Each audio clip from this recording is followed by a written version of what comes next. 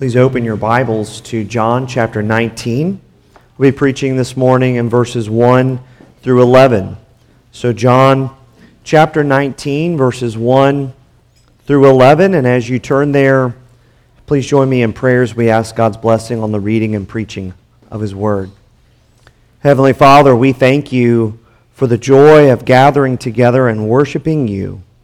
We pray now that as we come and hear Your Word read and hear Your Word preached, that You would feed us bountifully from Your Word, that it might be a means of grace to change our heart.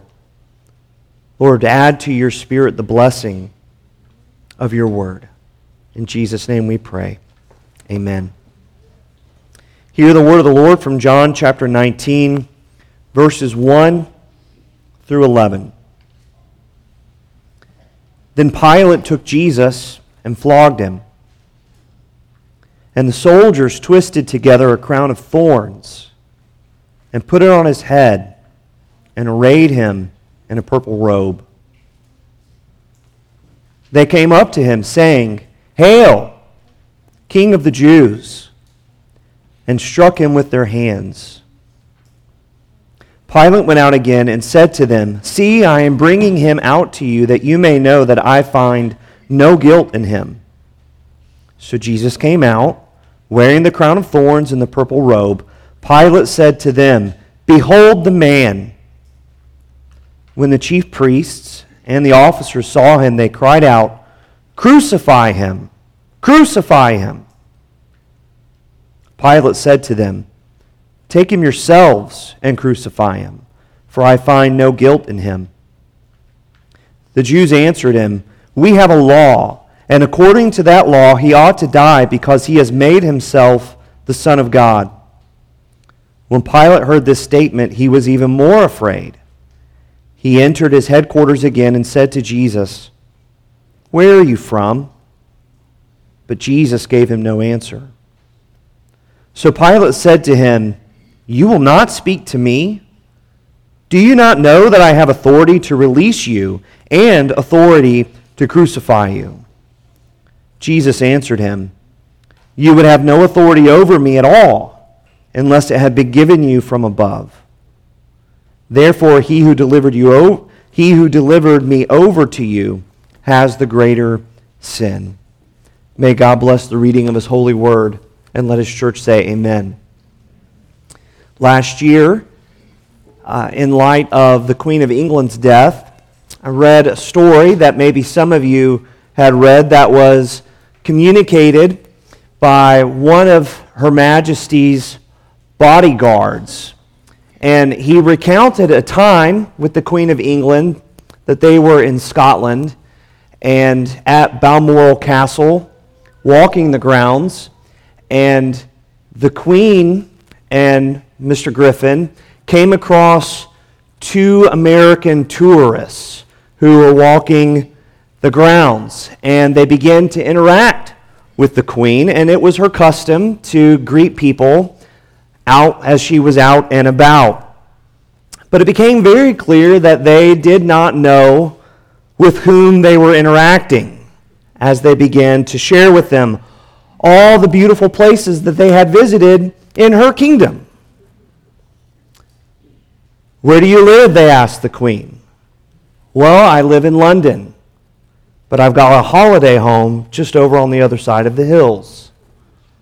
The tourist replied, "How long have you been coming up here?"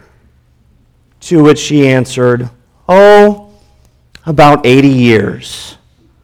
80 years? Have you ever met the Queen of England?"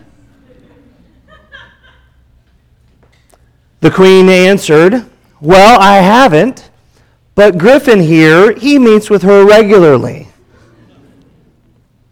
The hiker then turned to Griffin and said, "You've met the Queen, what's she like?"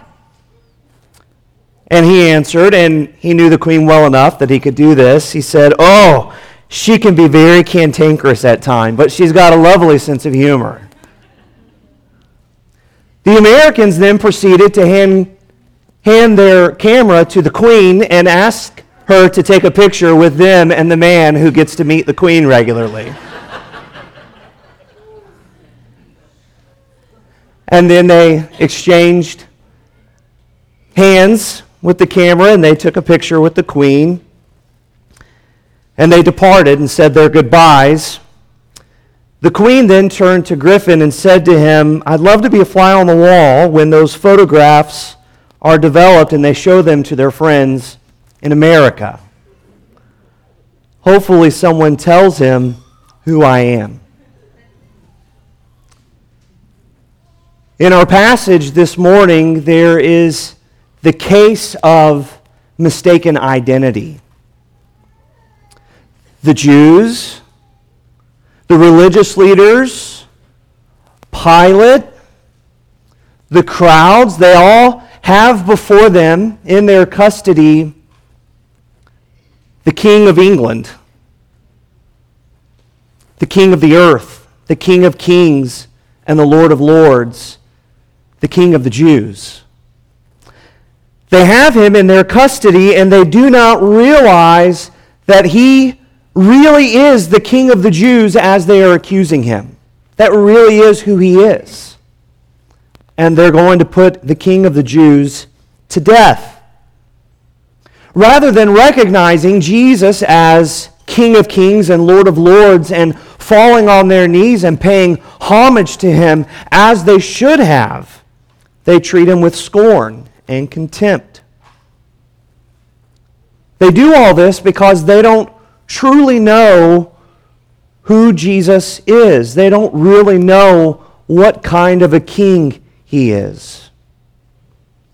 There's a lot of scorn and contempt for Jesus in our culture today, isn't there?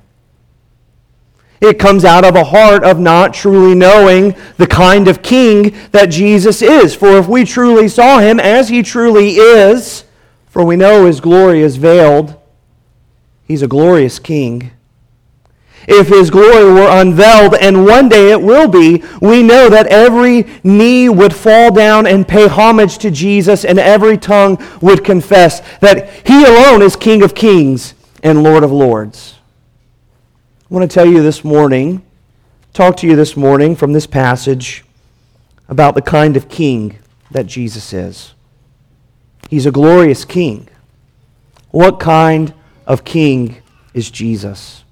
First, I want you to see in this passage that Jesus is a mocked king.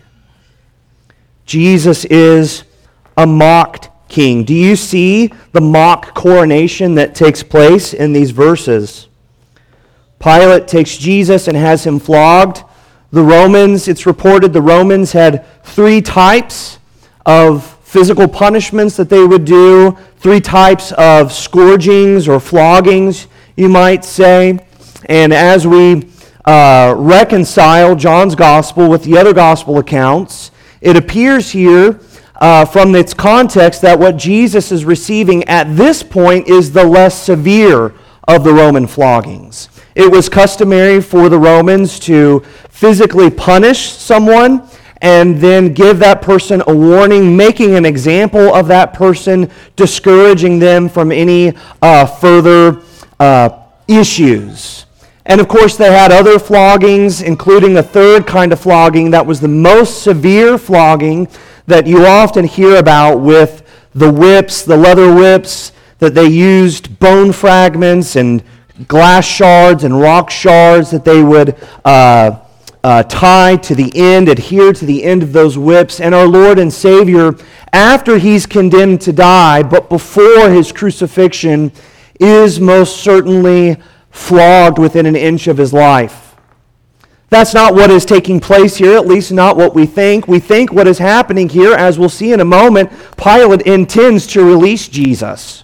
He's trying to make an example of Jesus, and he's doing so with the charge that has come from the Jews that Jesus is the King of the Jews. And so Pilate wants to make an example of Jesus and shame him and mock him. And so he has Jesus flogged. The soldiers, we read in verse 2, they take a crown, they take thorns and they twist them together and place that upon Jesus' head as a crown for him. And they find a purple robe and they array him in a purple robe, verse 2 tells us.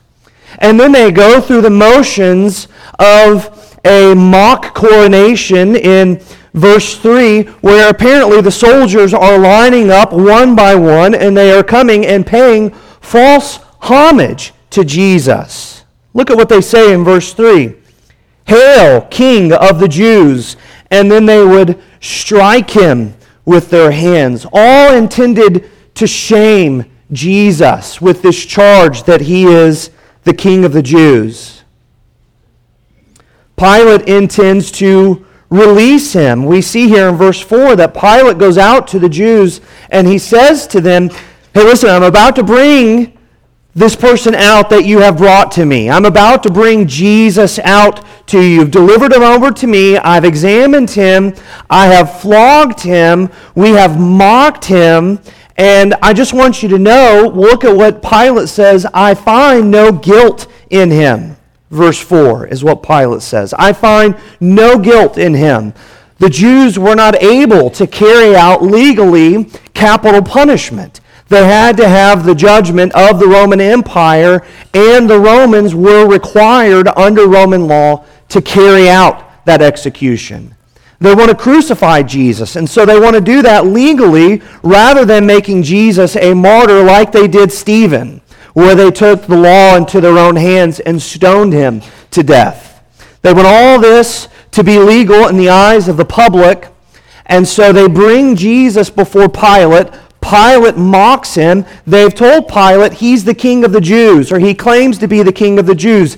It's a political stunt that the Jews have, intended to evoke a visceral reaction from the Romans who were paranoid for power, greedy for power, and any sort of uprising would be met with the Roman sword. And so this charge from the Jews is intended to evoke a swift, harsh response. And ironically, the Jews aren't getting the response they want from the Roman governor. Pilate says, "I find no guilt in him." And so he brings Jesus out to him, just like you would imagine at a coronation where a newly crowned king or queen is arrayed in crown and scepter and hand and marvelous, glorious robes with all their court behind them, and is brought out before the kingdom. And everyone in the kingdom applauds and cheers and pays homage to the new king or queen. Pilate is staging a mock coronation in every way, including bringing Jesus, verse 5, out to the Jews wearing the crown of thorns and the purple robe. And he presents Jesus to them. "Behold the man," he says. "Is this the king that you expected? Does he look like a king? Is he dressed like a king? Does he carry himself like a king?" Jesus, no doubt, bruised and bloodied from the flogging, from the abuse, from the crown of thorns, from the punishment he had endured, though he had no guilt. Why would Jesus allow himself to be mocked like this? Why didn't Jesus demand their fealty? Why not just display just a sliver of his glory, just for a split second, and strike fear in the heart of Pilate and the hearts of the Jews? Why not just for a moment just display an ounce of his glory and put to death all his accusers, all his abusers, and teach everyone a lesson what happens when you mess with the King of the universe? Why is Jesus a mocked king? There once was a time when no one was mocked. When we go back to the Garden of Eden, there was no mocking in the Garden of Eden, in God's good creation. Adam and Eve, created in God's image, they enjoyed fellowship with one another without shame, the Bible says. They enjoyed fellowship with God, walking with God in the garden in the cool of the day. But sin brought shame, didn't it? Adam and Eve realized that they were unclothed, and they were ashamed. And they hid themselves, trying to cover their shame, trying to cover and hide their shame, crafting together clothes for themselves. And when the Lord comes into the garden after they have sinned, in Genesis chapter 3, what do Adam and Eve do? They hide themselves from God. They're ashamed to see God. This is what sin does. Sin brings shame, and it made a mockery of God's good creation. It made a mockery of God's design, where Adam and Eve were created in God's image to have dominion over God's good creation. And rather than exercising dominion over God's good creation, they allow a created being to have dominion over them. And so the whole order falls under a curse. Adam and Eve's relationship with each other falls under a curse. Eve, as the mother of all the living, her work as a mother falls under a curse. And Adam's work as God's vice regent on earth, that falls under a curse too, doesn't it? Adam would continue on in his work of plowing the fields and working the ground, but something else would come along with the produce of the land. And what was it? It was thorns and thistles, Genesis 3 tells us. God cursed the land, his good land that he had created, because sin had polluted it, and now the thorns would be a sign of sin's curse on humanity. I think you know what I'm getting to, don't you? Jesus here, isn't it interesting that Jesus is mocked, and he is mocked by taking upon the place where he should have a marvelous, glorious crown. He takes upon himself the sign of sin's curse. Why does Jesus do that? Galatians 3 tells us that Christ redeemed us from the curse of the law. How did he do that, Paul? How did Jesus redeem us from the curse of the law? What does Paul say in Galatians 3? He became a curse for us. Here's what we're reading in John chapter 19. Christ becomes a curse for us. He is innocent and he is judged guilty. He committed no crime and he is going to be put to death. He never fell into sin, not for a single moment, and he bears upon his brow the sign of sin's curse. Why does he do that? Why does Jesus allow himself to be a mocked king? The answer is found in Galatians 3. He's mocked to redeem us from the curse. That's why here at this moment in John 19, Jesus continues to veil his glory. That's why in John 19, he allows his accusers to abuse him and to beat him and to mock him and to shame him. He does so, he allows all of that to happen because he knows by becoming a curse for us, he redeems us. Dear Christian, if you've been redeemed by Christ, why do you try to earn your redemption? You can't earn it, can you? The price has already been paid. The redemption has already been paid. There's no penance that you can pay for the forgiveness of sins or redemption. There's no good deed that you can do to earn God's love or forgiveness. Dear one, you might as well just accept God's love for you in Christ. For our Lord Jesus Christ took upon himself the full punishment of sin that you and I rightly deserved. We're guilty. He's innocent. We are cursed because of sin. He is glorified because he's the eternal King of the universe. And here he comes adding to himself a body, being mocked by the very people he'd been sent to rule and reign over. And he does so that he might become a curse, that he might redeem us. Dear Christian, Jesus is a glorious King.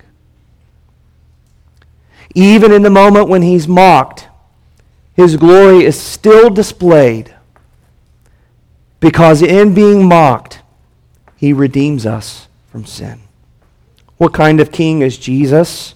He's a mocked king. And I want you to see here, number 2, Jesus is a rejected king. Look with me at verse 6. As the crowds, as the mob sees Jesus, here they are all assembled together. The chief priests and the Jews, look at what they say in verse 6. When the chief priests and the officers saw him, they cried out, what? Crucify him. Crucify him. Pilate is absolutely fed up with all of this. It's interesting, we read, I believe it's in Matthew, one of the other gospel accounts, I think it's Matthew that we read that Mrs. Pilate, we don't know her name, we'll call her Mrs. Pilate. It's like Noah's wife. We always call her Mrs. Noah, we don't know her name. Mrs. Pilate sends word to her husband, and she says, have nothing to do with this man, because I've been having some strange dreams and great affliction on account of him. Pilate is a pagan, but he's very superstitious. He hears the cries to crucify him, and Pilate, he is so upset with this, he wants to release Jesus, and he tells them what? Take him yourselves and crucify him. Here again, we see emphasized for us, I find no guilt in him. If you find him so guilty and you want this man dead, you take him into your own hands and you crucify him if you want him put to death so much. Knowing full well they cannot do that legally. He's exacerbated with them. He wants to keep the peace. Pilate wants to appease the Jews, and he wants to set Jesus free. Even if he has to beat Jesus and scourge him and flog him and put him to open shame, he'll do it just to try and keep the peace, especially at the Passover season. The Jews, however, will have none of it. Look at verse 7. They answer Pilate, we have a law, and according to that law, he ought to die because he made himself the Son of God. Now their charge is changing. Before, the charge against Jesus is a political one. Jesus is the King of the Jews. Now they are charging Jesus with blasphemy. We have a law. Oh, all of a sudden now you want to appeal to law and order. We have a law, and Jesus has blasphemed. He's made himself to be the Son of God. And according to Leviticus 24:16, anyone who blasphemes needs to be put to death. And so we have been given the right, they're arguing, even though we are under Roman occupation, we still get to govern ourselves to a degree in accordance with our own laws. And so here Pilate is put in this position. If he sets Jesus free, the Jews will likely revolt against him, reporting him to his Roman superiors, who will come down and crush him and remove him from his position of authority, just as they had done time and time again to other governors. But if he puts Jesus to death, he's putting to death a man he has already confessed to be innocent.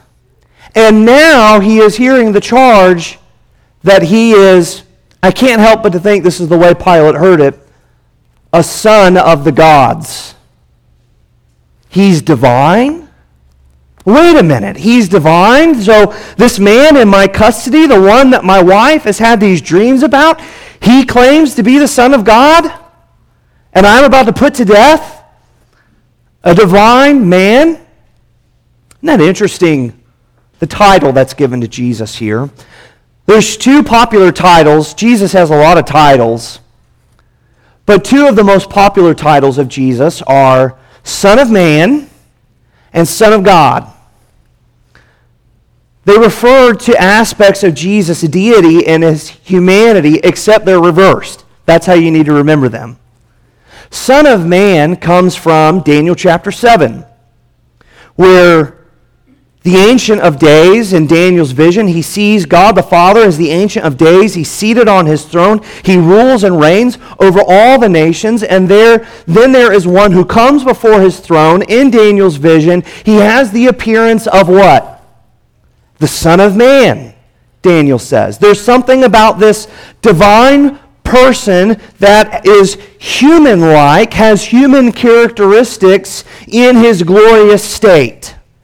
And it is to this Son of Man that all dominion over all nations and all kingdoms are given into his hand. And so when Son of Man is used as a description of Jesus, it is referring to his what? His deity.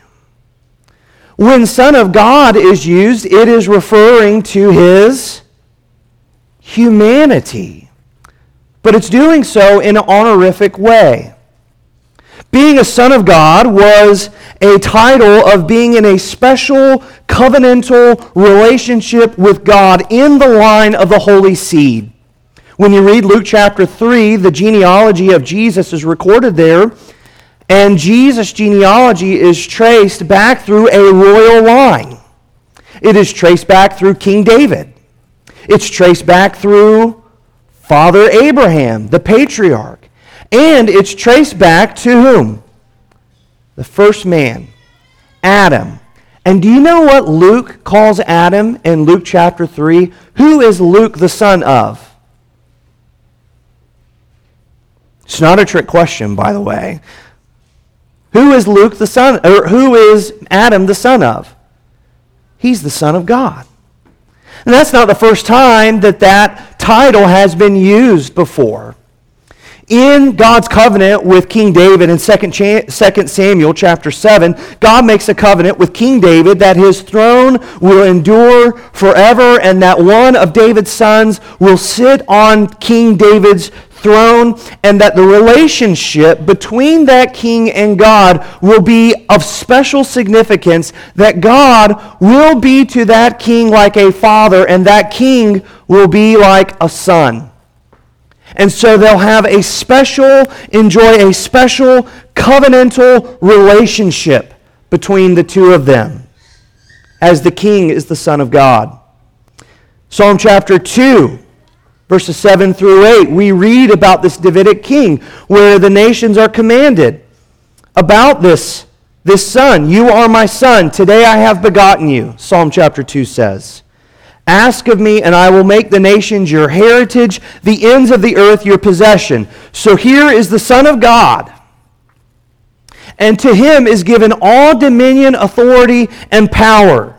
And the nations are then commanded in Psalm 2, verse 11, to do what? Kiss the Son, lest he be angry and you perish in the way. And yet it's from this royal line, the house of David, that salvation comes. You go back and you read Zechariah chapter 12. You'll find the promise that the Lord will pour out on the house of David and the inhabitants of Jerusalem a spirit of grace and pleas for mercy. And then he begins to go on and account this about the Davidic son. Listen to what he says. So that when they look on him, no. Zechariah says, when they look on me, on him whom they have pierced. Wait a minute. Is this a son of King David, or is this a divine person? And the answer is, When they look on me, on him whom they have pierced, they shall mourn as one mourns for an only child, and weep bitterly over him as one weeps over a firstborn. Isn't that awesome? You see the thread here that's been woven for us from the beginning of Genesis? The promise connected from son to son to son. All the hopes and dreams are waiting that there will come a Son of God who will come and redeem humanity from their sin. And he'll do so by being pierced. He will open a fountain, Zechariah says, and he will cleanse them from sin and uncleanness. What kind of a king is Jesus? Jesus is a mocked king.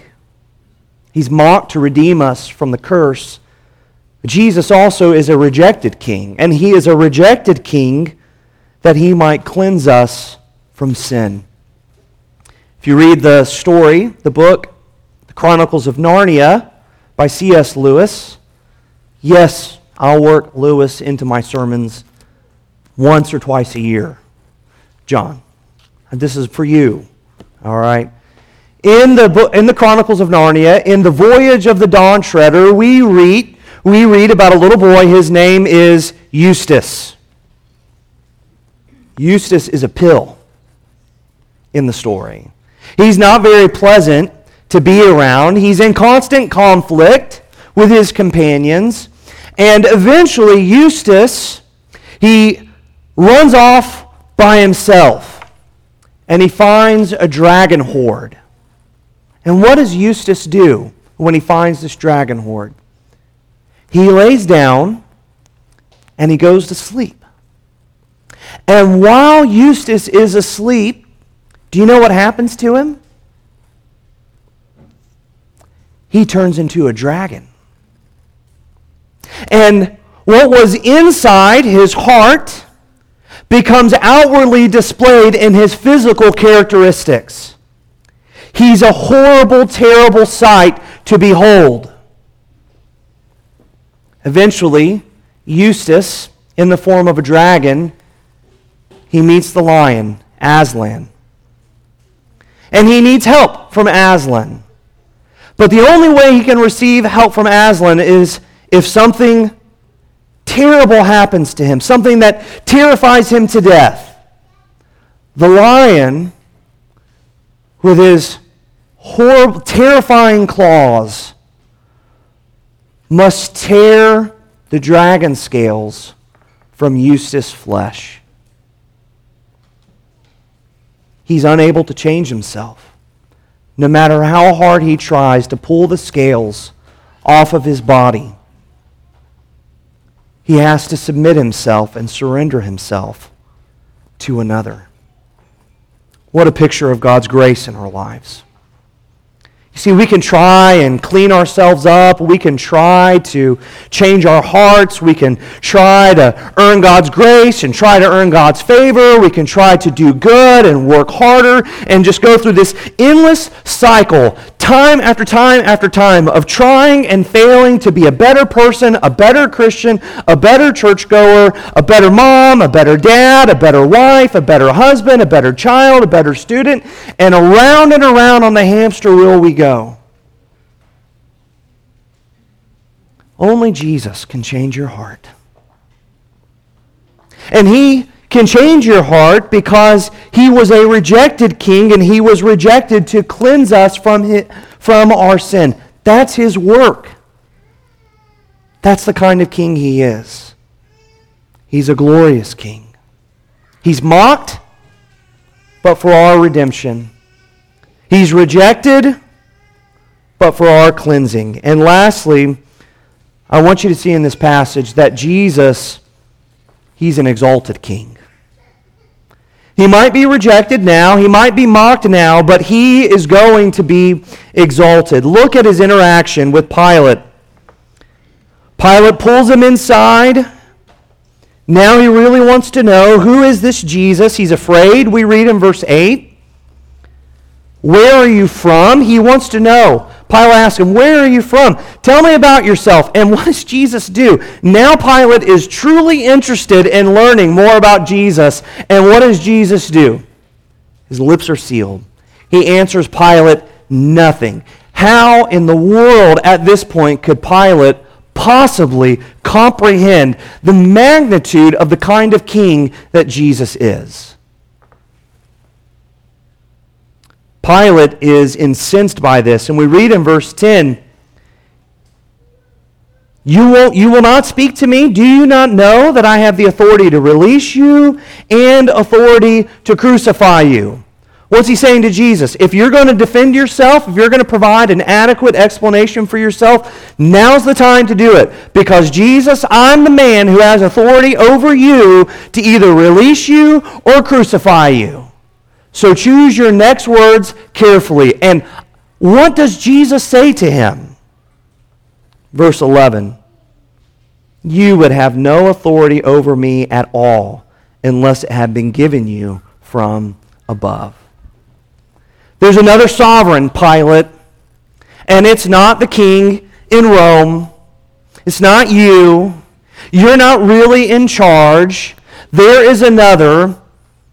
He rules and reigns over all the universe and over all the kingdoms of the earth, and you are just a pawn in his work of redemption. You bear some guilt for your role in this, and so do the Jews, Jesus says. But all of this is working for God's greater glory, who is absolutely in control over all of these events. All of these things are happening for a higher purpose. We read about it in Acts chapter 2, when Peter tells the Jews in his sermon, this Jesus, listen to this, delivered up according to the definite plan and foreknowledge of God. Peter says, all of this was in God's perfect will for Jesus to be delivered up, for Jesus to be put to death, for Jesus to be crucified. All of this was according to God's definite plan and foreknowledge. And then what does he say? You crucified and killed by the hands of lawless men. You're responsible, Peter says. It was God's purpose for him to be crucified, and you put him to death. And they are cut to the heart, aren't they? And they say, what must we do? And Peter tells them, repent and be baptized. But all of this is part of God's work. What's God doing? Peter begins to explain to them that because of his work, that God has exalted him at his right hand, and there, seated at the right hand of God the Father, he is there while God is making all his enemies his footstool. Jesus is a glorious king. Jesus is an exalted king, even now, where he rules and reigns at the Father's right hand, and he is not the king that we deserve, but he is the king that we absolutely need. He's the king we must have, because he is the only king who's conquered death, hell, and the grave. I wonder this morning if you see Jesus as he truly is. Do you have a case of mistaken identity about Jesus? Do you revere him as you ought? Do you worship him as you ought? Do you pay homage to him as you ought? Or are you loose with the way that you speak about Jesus? Are you putting off for another day the allegiance and the homage that you rightly owe him because you don't have a proper view of him? Maybe this morning you've never bent the knee to King Jesus. He doesn't invite you to bend the knee to him. He commands you to bend the knee to him. For he is already a king. And he calls upon men and women everywhere to repent of their sins and to fall upon his mercy and his grace. If you've never done that before, you need to do that this morning. Because one day this glorious king will return. And every eye will see him, and every eye will behold him. And then every knee will bend, and every tongue will confess that he's the King of Kings and the Lord of Lords. Let's go to him in prayer.